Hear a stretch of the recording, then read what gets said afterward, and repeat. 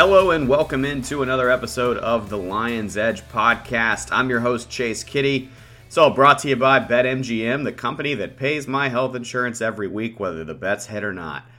Well, we made it post-Super Bowl, which is always exciting, always fun to see the end of a season and then look around and realize we made it. Made it to the end of another season. Again, I know I kind of referenced this a little bit last week, but just the grind here to get to the end of the finish line. It was heavy. It was a lot. I can speak for our entire team at BetMGM, the whole content team, probably everybody else too. We're tired, but we feel really good about a lot of the content we put out this year. Of course, the podcast is part of that. So thank you guys for listening, and many happy returns for next year. Of course, for bettors, the year does not stop at the Super Bowl. I was making this analogy on a media hit I was doing over the weekend. It's a little bit like baseball. If you want to be a good pitcher, it's not enough to have a wicked 99-mile-an-hour fastball. You got to have a second pitch. You got to have a third pitch. And that's what this part of the season is good for, is finding out what that second pitch is that you have when it comes to betting. Because a lot of people bet football. Maybe you prefer NFL. Maybe you're like me, you prefer college football. Although these days I'm betting better. I have better numbers on the NFL the last few years. My splits versus college football. I don't know when that happened. But the point is, football is the bread and butter for a lot of bettors. But when football is over, you need somewhere else to go. I'm hoping over these next few weeks, not just during the NCAA tournament, but over the next months, I can offer you some different looks. And indeed, at the end of this podcast, I'm going to have some college basketball plays, hockey play, tennis play. So, I like to mix it up here and give you a lot of different looks. That will continue. Of course, I will try to bring on other people who I think are smart, who can give you different looks as well. Nothing is ever guaranteed. It's just like I said, it's different looks. I'm trying to give you different angles on sports or spots that maybe you wouldn't think about otherwise. So that's for the end of the show. But for the meat of today's show, just kind of wanted to do some Super Bowl reaction. I know it's been a couple of days now, but I wanted to offer some thoughts on how I'm feeling about everything, not just in a talk radio kind of way, but in a let's set up the next year kind of way. Like let's put down a marker and maybe revisit it later in the year when we're getting closer to the 2023 season. I think a lot of the shaping of an NFL season happens through the media and through sort of common tongue reactions. And I think a lot of those reactions are overcorrections. I think they are wrong-headed, and we're going to get into exactly what I mean by that in just a second. We're also going to talk a little bit later to Colton, friend of the show. He's been on the show before. He is a buddy of mine, co-worker here at BetMGM. He was in Phoenix for the Super Bowl. He was at Arizona. So, just want to get some insight for most of us, me included, who have never been to the Super Bowl, never gone. Just a little behind the scenes. What's it like being there? What's it like at Radio Row? What's it like talking to players? What kind of insight do you get? I think questions that a lot of people are curious about, including maybe some of the actual journalist side. I kind of picked his brain on what his approach was, and we recorded about 15 minutes live from the Phoenix airport because he was trying to get on a plane, go back to Montana, go home. So that's what we're doing today. A little bit of everything, a little bit of Super Bowl reaction, talk to Colton, picks at the end. Let's start here. I was on the Eagles. I was wrong. I was right for a long time. I looked really smart for a long time in this game, and then ultimately the pick lost. Why'd the pick lose? Doing a little post-mortem like I'm losing political party after a big general election. Why did the Eagles end up being wrong? Couple reasons. I think one of the thoughts that I was left was all the narratives in this game were kind of true. The Eagles hadn't played anybody, which I think we knew even before the game, and you can't fault them for that. You can only play who you can play. But when it's nut crunch time, and that defense is going against Mahomes and the Chiefs offense, they were not only gassed, they were lost. And they were gassed despite dominating time of possession. So they were pretty thoroughly outclassed after halftime. Those touchdown plays, I mean, that was a lot of coaching. Andy Reid had the perfect play call for all of the red zone situations after halftime. A lot of credit there. To me, it felt like a lot of the pieces on the Eagles defense were good, but those sack numbers were so inflated, I think it's clear now, because every week they just had such a positive game script. All the opposing quarterbacks were constantly in pass situations, and you just get to pile up a bunch of sack numbers when the other team just never gets to run the ball and you're always out to an early lead. So I think a lot of it came from that. But, I mean, you have to give credit to the Eagles. They're up 10 at halftime. They're not actually losing the game until the fourth quarter. Mahomes had a brilliant fourth quarter, and the other 45 minutes of the Chiefs were kind of forgettable. And if you recall, that's kind of the same thing that happened in the 49ers Super Bowl 3 years ago. The 49ers led for most of the game. Mahomes had an awesome last 6 minutes, and the Chiefs end up winning by 10 or 11 points. So it is interesting that that's the script that ends up playing out. It's interesting to me that even by Mahomes' admission, he says, look, I wish I could just come out and put my foot on people's throats, but sometimes he's got to be behind in order to play his best football. I certainly relate to that. It's a little bit like how writers need to be on deadline before they can do their best shit. So I understand it. I'm not knocking the guy. But from a gambling perspective, it is interesting to understand there is an angle here. And the angle is, shouldn't have played the Eagles to win. Should have played the Eagles first half. Shouldn't have played the 49ers to win. You should have played the 49ers first half 3 years ago. And going forward, if there's a little bit of Super Bowl malaise that creeps into the 2023 season with the Chiefs, maybe you have an opening. Maybe we revisit this conversation in 6 months and start thinking about fading the Chiefs on the first half lines. I'll be interested to follow up. I'm going to put this on my calendar to follow up with when we get to next season, because I think there's a real angle here, and it's certainly something to remember going forward for any future Super Bowls that Mahomes might play in. Because without formally looking up, I'm guessing 0-3 against the first half number. Certainly that Tampa game wasn't going well. The 49ers dominated most of that game until the fourth quarter. So fading the Chiefs on the first half line may be a good option for future games, future playoff games, future Super Bowls. I want to have an even bigger skepticism directed at the Eagles. There's lots of talk this week about, I've heard Jalen Hurts is a top 6 quarterback in the NFL going forward. I've heard he needs to get paid. Give him the bag. Yeah, we love to give people the bag. I've heard lots of different things about how the Eagles are going to be a fixture in the NFC over the next 5 years, 4, 5, 6 years. Are they? Like, we're sure about that? I'm skeptical. I kind of want to see more than one awesome year before I anoint Nick Sirianni as one of the next great coaches in the NFL. I don't know that I would rip up the contract that Jalen Hurts has now and hand him a new contract for $35 million. I think I'd let him play out the one that he has before paying him. I think the Eagles have a lot of outgoing free agents. James Bradbury, Fletcher Cox, Andre Dillard, TJ Edwards, Marcus Epps, CJ Gardner-Johnson, Brandon Graham, Jason Hargrave, Linval Joseph, Jason Kelsey, Brett Kern, Gardner Minshew, Zach Pascal, Robert Quinn, Miles Sanders, Boston Scott, Ndamukong Suh, Kaiser White, Isaac Samalo. We're sure they're going to seamlessly replace all those while navigating an off-season contract situation with Jalen Hurts. They're going to be awesome again. We're sure about that? That seems like a lot.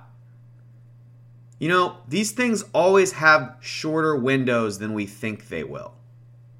Teams are never as good for as long as we think they are, unless, they're the Patriots, and then it lasts well beyond the expiration date that everybody else wants.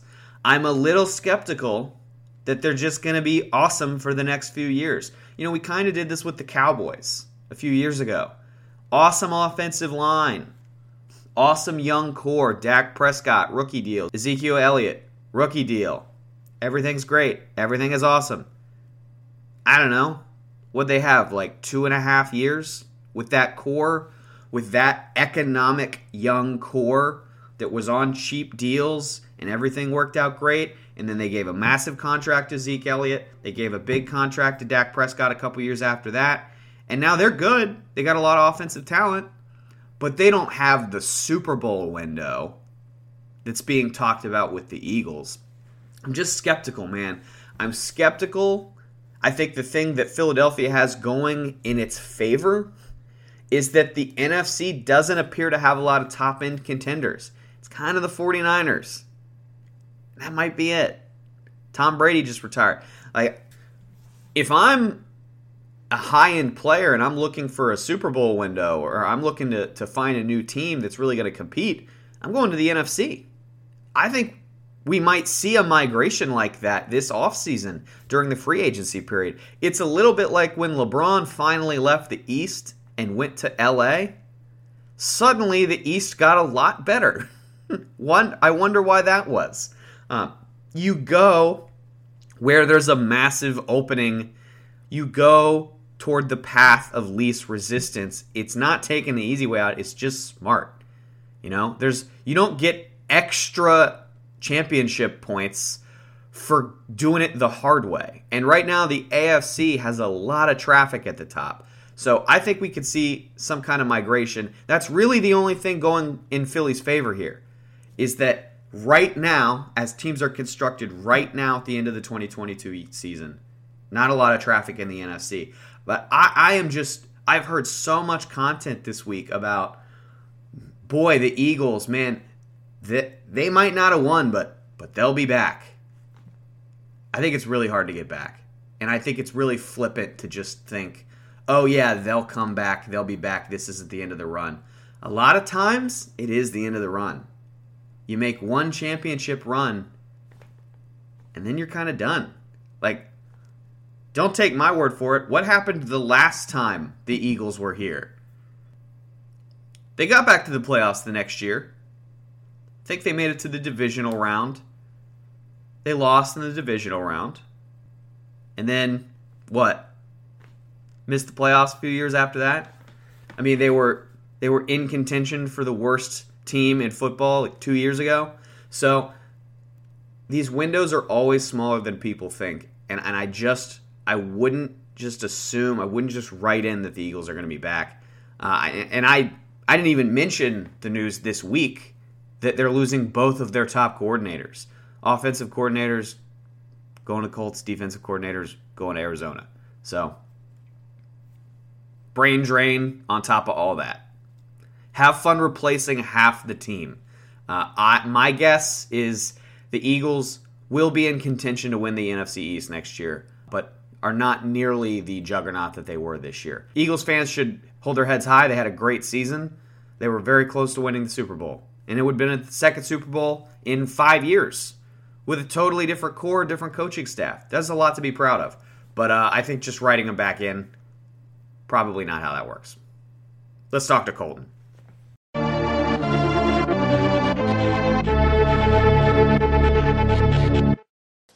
Okay, it's Tuesday afternoon. I'm sitting here watching the end of the first set between Stefanos Tsitsipas and Emil Ruusuvuori, and it's time to check in with my good buddy Colton Poole, teammate here at BetMGM, who was in Arizona for the Super Bowl.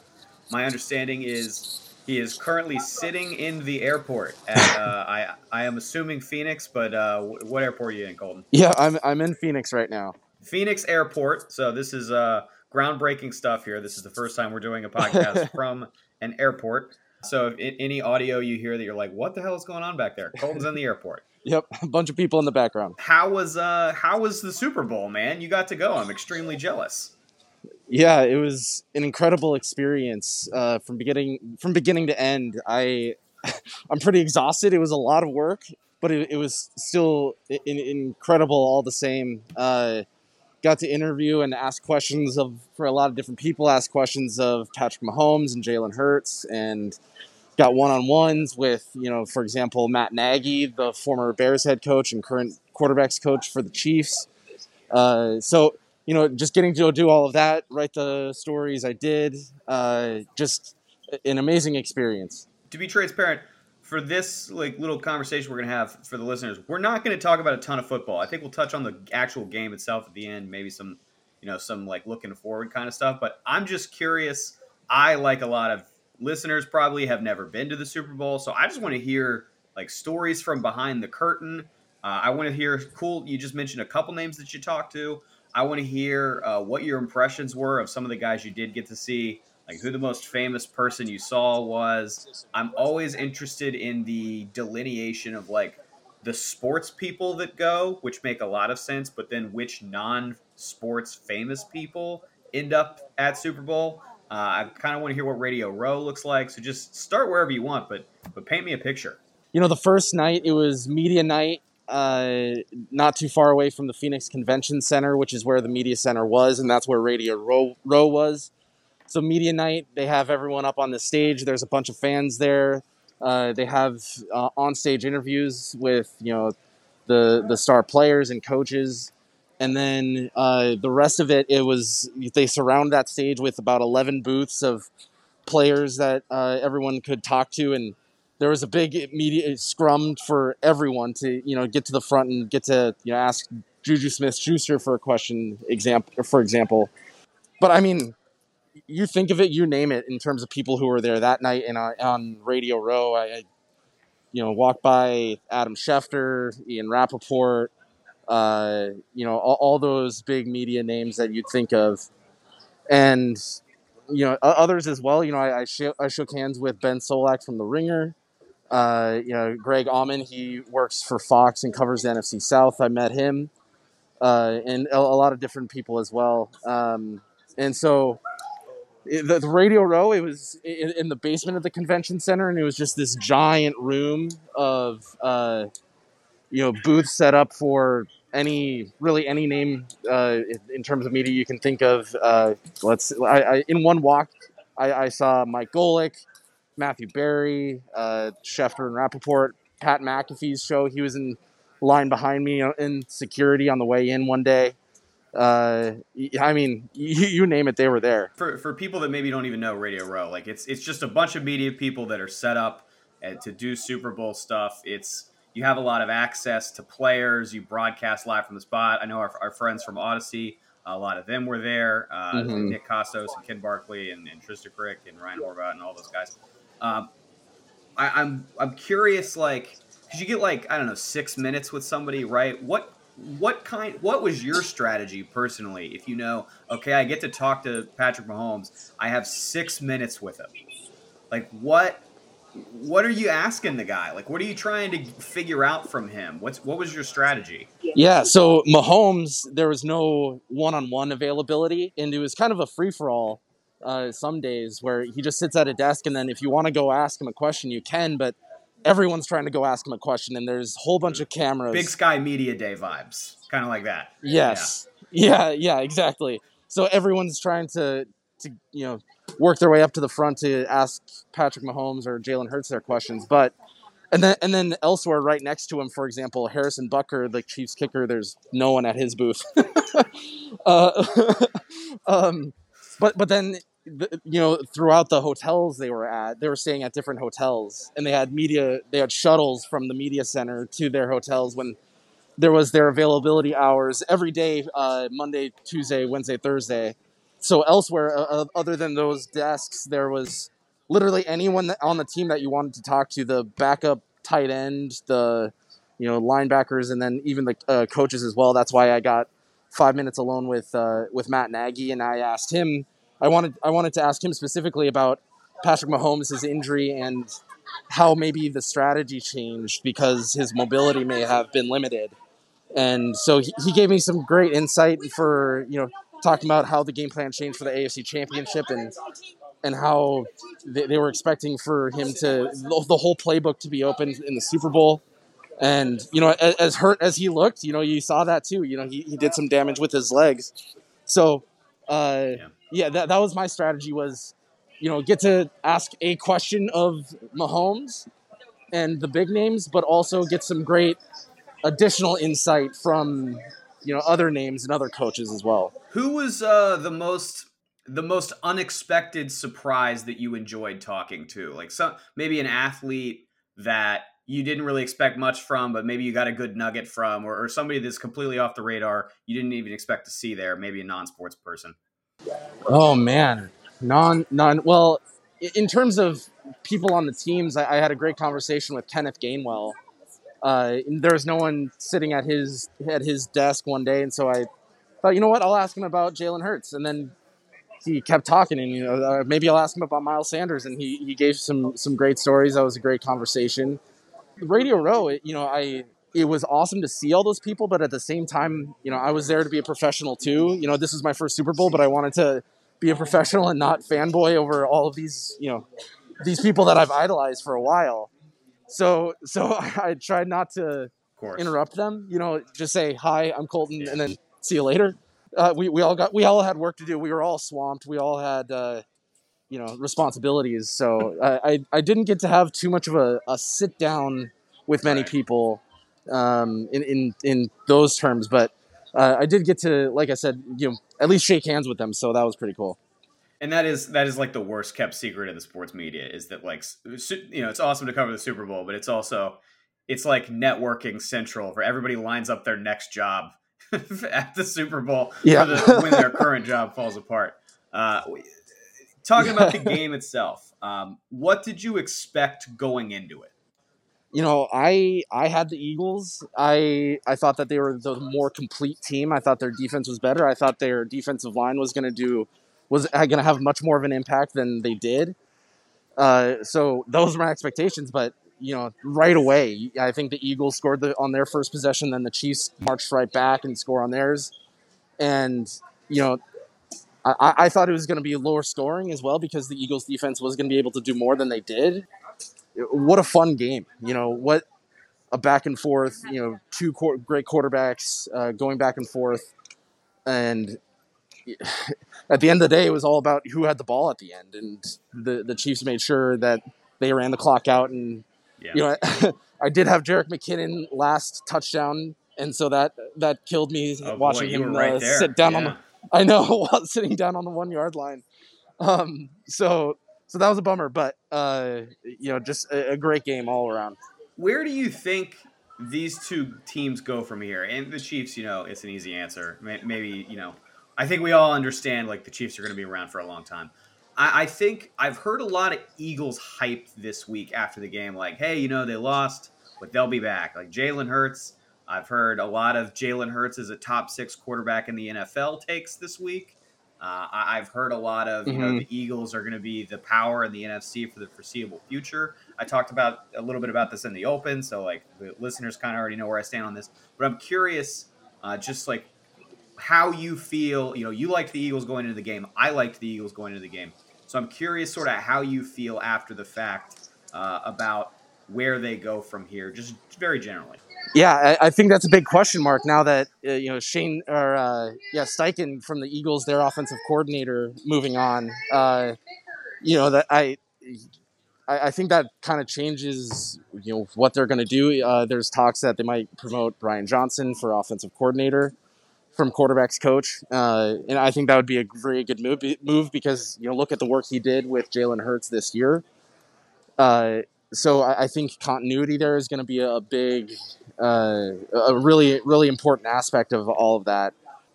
And Colton, let me cut you off real quick just because you may have missed this. It happened recently, and I know you're in transit today, so you might not know this. You saw the news about the Colts. It looks like the Cardinals are going to hire Eagles defensive coordinator Jonathan Gannon. Wow. So even more brain drain. Yeah. It's not official yet, but it's unofficially official. It's going to happen. So they're gonna have a lot to deal with. It looks like going forward in terms of how they reorganize the team and what it looks like going forward. To say nothing of Jalen Hurts contract negotiations. I think he's got 1 year left on his rookie deal, but at some point they're going to have to do something with that. I just wanted you to have that information while answering the question. Go ahead. Sorry for interrupting. Okay. No, you're totally good. Jonathan Gannon moving on to the Cardinals, the Eagles defensive coordinator. I think that's going to be an underrated sequence in all of this too. What they do on that side of the ball, because they were so great defensively. I think that will get forgotten. I think in all of this in their run to the Super Bowl. I think 70 sacks in the regular season. That was phenomenal that they could get that much pressure on opposing quarterbacks. You mentioned the defensive numbers. I'm kind of curious. Again, this is something I kind of alluded to in the beginning, but I'm kind of curious. The Eagles had insane defensive numbers this year, especially in the sack department. But I have to wonder, like, they played with such a positive game script. They were always playing from ahead. Their opponents were always in pass-oriented situations. It just feels like, and everybody, much hay has been made about the strength of schedule stuff. Obviously, that won't be repeatable next year because they'll have to play a division winner schedule. I just wonder how much of it is regression bound. It feels like so much of it is going to be like, hey, congrats on the awesome year, but Jalen Hurts is going to regress. You've got brain drain in the coaching staff. You're going to have less top-end players because you're going to have less money to work with. It just feels like, we always think these teams' runs are going to be longer than they actually are. And they play in a division that's got other teams that are, the Giants are on the come up. I like the Commanders' roster situation, even though there are obvious drawbacks there. The Cowboys have a lot of firepower, if nothing else. I'm skeptical. 100%. And yeah, there's plenty of good reason to be skeptical. So much went right for them this season to get to the point where they were, even to make the Super Bowl. They play the 49ers, who were stuck with Brock Purdy, who, couldn't even throw the ball in the second half. So, so much had to go right. And so I don't know. Right now, I probably would not pick them to win the NFC Championship again. I think they'll still be good. They'll still be in the playoffs, in my opinion. But to your point, the defense did so much in terms of setting them up for success. And I don't know if that level of success is repeatable. We talk about them losing their coordinators too. I think that's going to be a big difference. Who knows what that Eagles offensive line looks like? It was absolutely elite this year, and so there's really nowhere to go but down when you're that good. Right, exactly. You can't sustain that level of excellence for so long. Like, people always talk about the Cowboys' offensive line. They had like 18 months where they were really good, and then you just go south because that's the only way you can go. And because that division is so competitive, I think the Giants are going to be pretty good. The second year of Dable and getting his guys in the scheme that he wants. I think the Giants. there was a point where they were going to clearly regress. They were winning at a crazy rate compared to the talent they had on the roster. But then I think they kind of came back to earth, and they were about what you'd expect. They make the playoffs, they get to the second round, but at the same time, like I still think with everyone on that team, and I think they're only going to get better. I mean, that receiving core, how can you get worse luck in terms of injuries and things like that? So I think that this division is going to be very tough and very competitive, and so. Like I said, I don't know if the Eagles are going to be as dominant next year because of all the factors we talked about. Are you going to lobby the bosses to go back next year? You going to take the year off, watch from Montana, watch from home, or are you going to go back? Oh, absolutely. If I get the chance to do this, I'm going to do this every single year. I think it was valuable on a lot of levels, getting to write the content I did, interviewing the people I did and meeting the people I did. I think it went a long way. And so if I get a chance to do this again, I mean, selfishly, it was so much fun. I'm absolutely going to want to do this again. All right. And of course, the content Colton's referencing, you can check out on The Roar, the BetMGM blog. That link is always in the show notes. So you can just check that out from there. Go right over to the blog, catch my content, Colton's content, everybody's stuff on our team at BetMGM. Colton, thanks for hopping on here. Get home safe, get some sleep. I know you're taking some time off the rest of this week, so well earned. You deserve it. Hope you have a good time away from the grind. Yeah, thanks so much, Chase. Appreciate you. All right, thanks again to Colton for spending some time with us in the Phoenix airport. Again, he's super tired. The guy's wiped out, so I appreciate him giving us some time, and I hope he can have a few nice days off here, and I'll talk to him next week. Let's talk picks for Thursday. Number 1, let's do a little tennis. Delray Beach. This is a small tournament in Florida, men's tournament. Stefanos Tsitsipas, we all know him. One of the top players on tour. He's the number 1 seed in this tournament. He's playing Jannik Sinner, who is a very high-end player, top 20 guy, so very talented in his own right. Interesting number here. Tsitsipas is minus 160, Jannik Sinner plus 125. This number screams to me that Tsitsipas is going to lose. And he did not look good in his Tuesday match against Emil Ruusuvuori, which I think I was watching when I recorded that segment with Colton. He didn't look good in it. He won in straight sets, but boy, he had to work for it. He probably should have lost the first round and just kind of pulled it out of his ass at the last minute. So I think knowing how good Sinner has looked recently, and looking at this number, anytime Tsitsipas is minus 160 against a player that he is generally a head above, a head better than, this is kind of fishy for me. I think Jannik Sinner here at plus 125 is a really nice dart to throw and a good number for a really good player. But the play I'm actually going to recommend here is the total at 22.5. I think they're going to get over this. I think this is going to be a war between two really good players. I think we're going to get at least one tiebreak, maybe two. I think this could easily go to 3 sets. This is not going to be one guy pounds the other. That would be very surprising. And if anything, if it somehow is, it's going to be, I think, Sinner pounding Tsitsipas. So I like the over 22.5 games, and I would really, really think about throwing a dart with Sinner at plus 125 as well. I think really good value there for a player of his caliber. NHL Thursday night. The San Jose Sharks this year, not a good home team, but they are pretty decent on the road. Basically a 500 squad when they're outside of San Jose. This game tonight, they're playing the Las Vegas Golden Knights. Vegas opens as a big minus 235 home favorite. And by the way, they're pretty lousy at home too. That number down to minus 210, perhaps because of those home road split factors for both teams. But it's 89% of the tickets on the Golden Knights, and yet the number is moving toward the Sharks. That is clearly pro-action, sharp signals, pushing the line. So I'm actually going to be on the Sharks here. It's probably the team I have bet the most. I keyed onto this Sharks road thing early in the season, and I've bet a lot of Sharks money line this year. So this is another spot where I will be on the Sharks at the big, healthy plus number. Last thing, college basketball. 2 CAA games for you. Number 1, Monmouth at Northeastern. Monmouth is one of the worst teams in college basketball, or so KenPom will tell you. What KenPom won't tell you is that Monmouth kind of weirdly figured things out. This is a late bloomer team. They were 1-20 about 3 weeks ago, but all of a sudden, new point guard kind of figured some stuff out.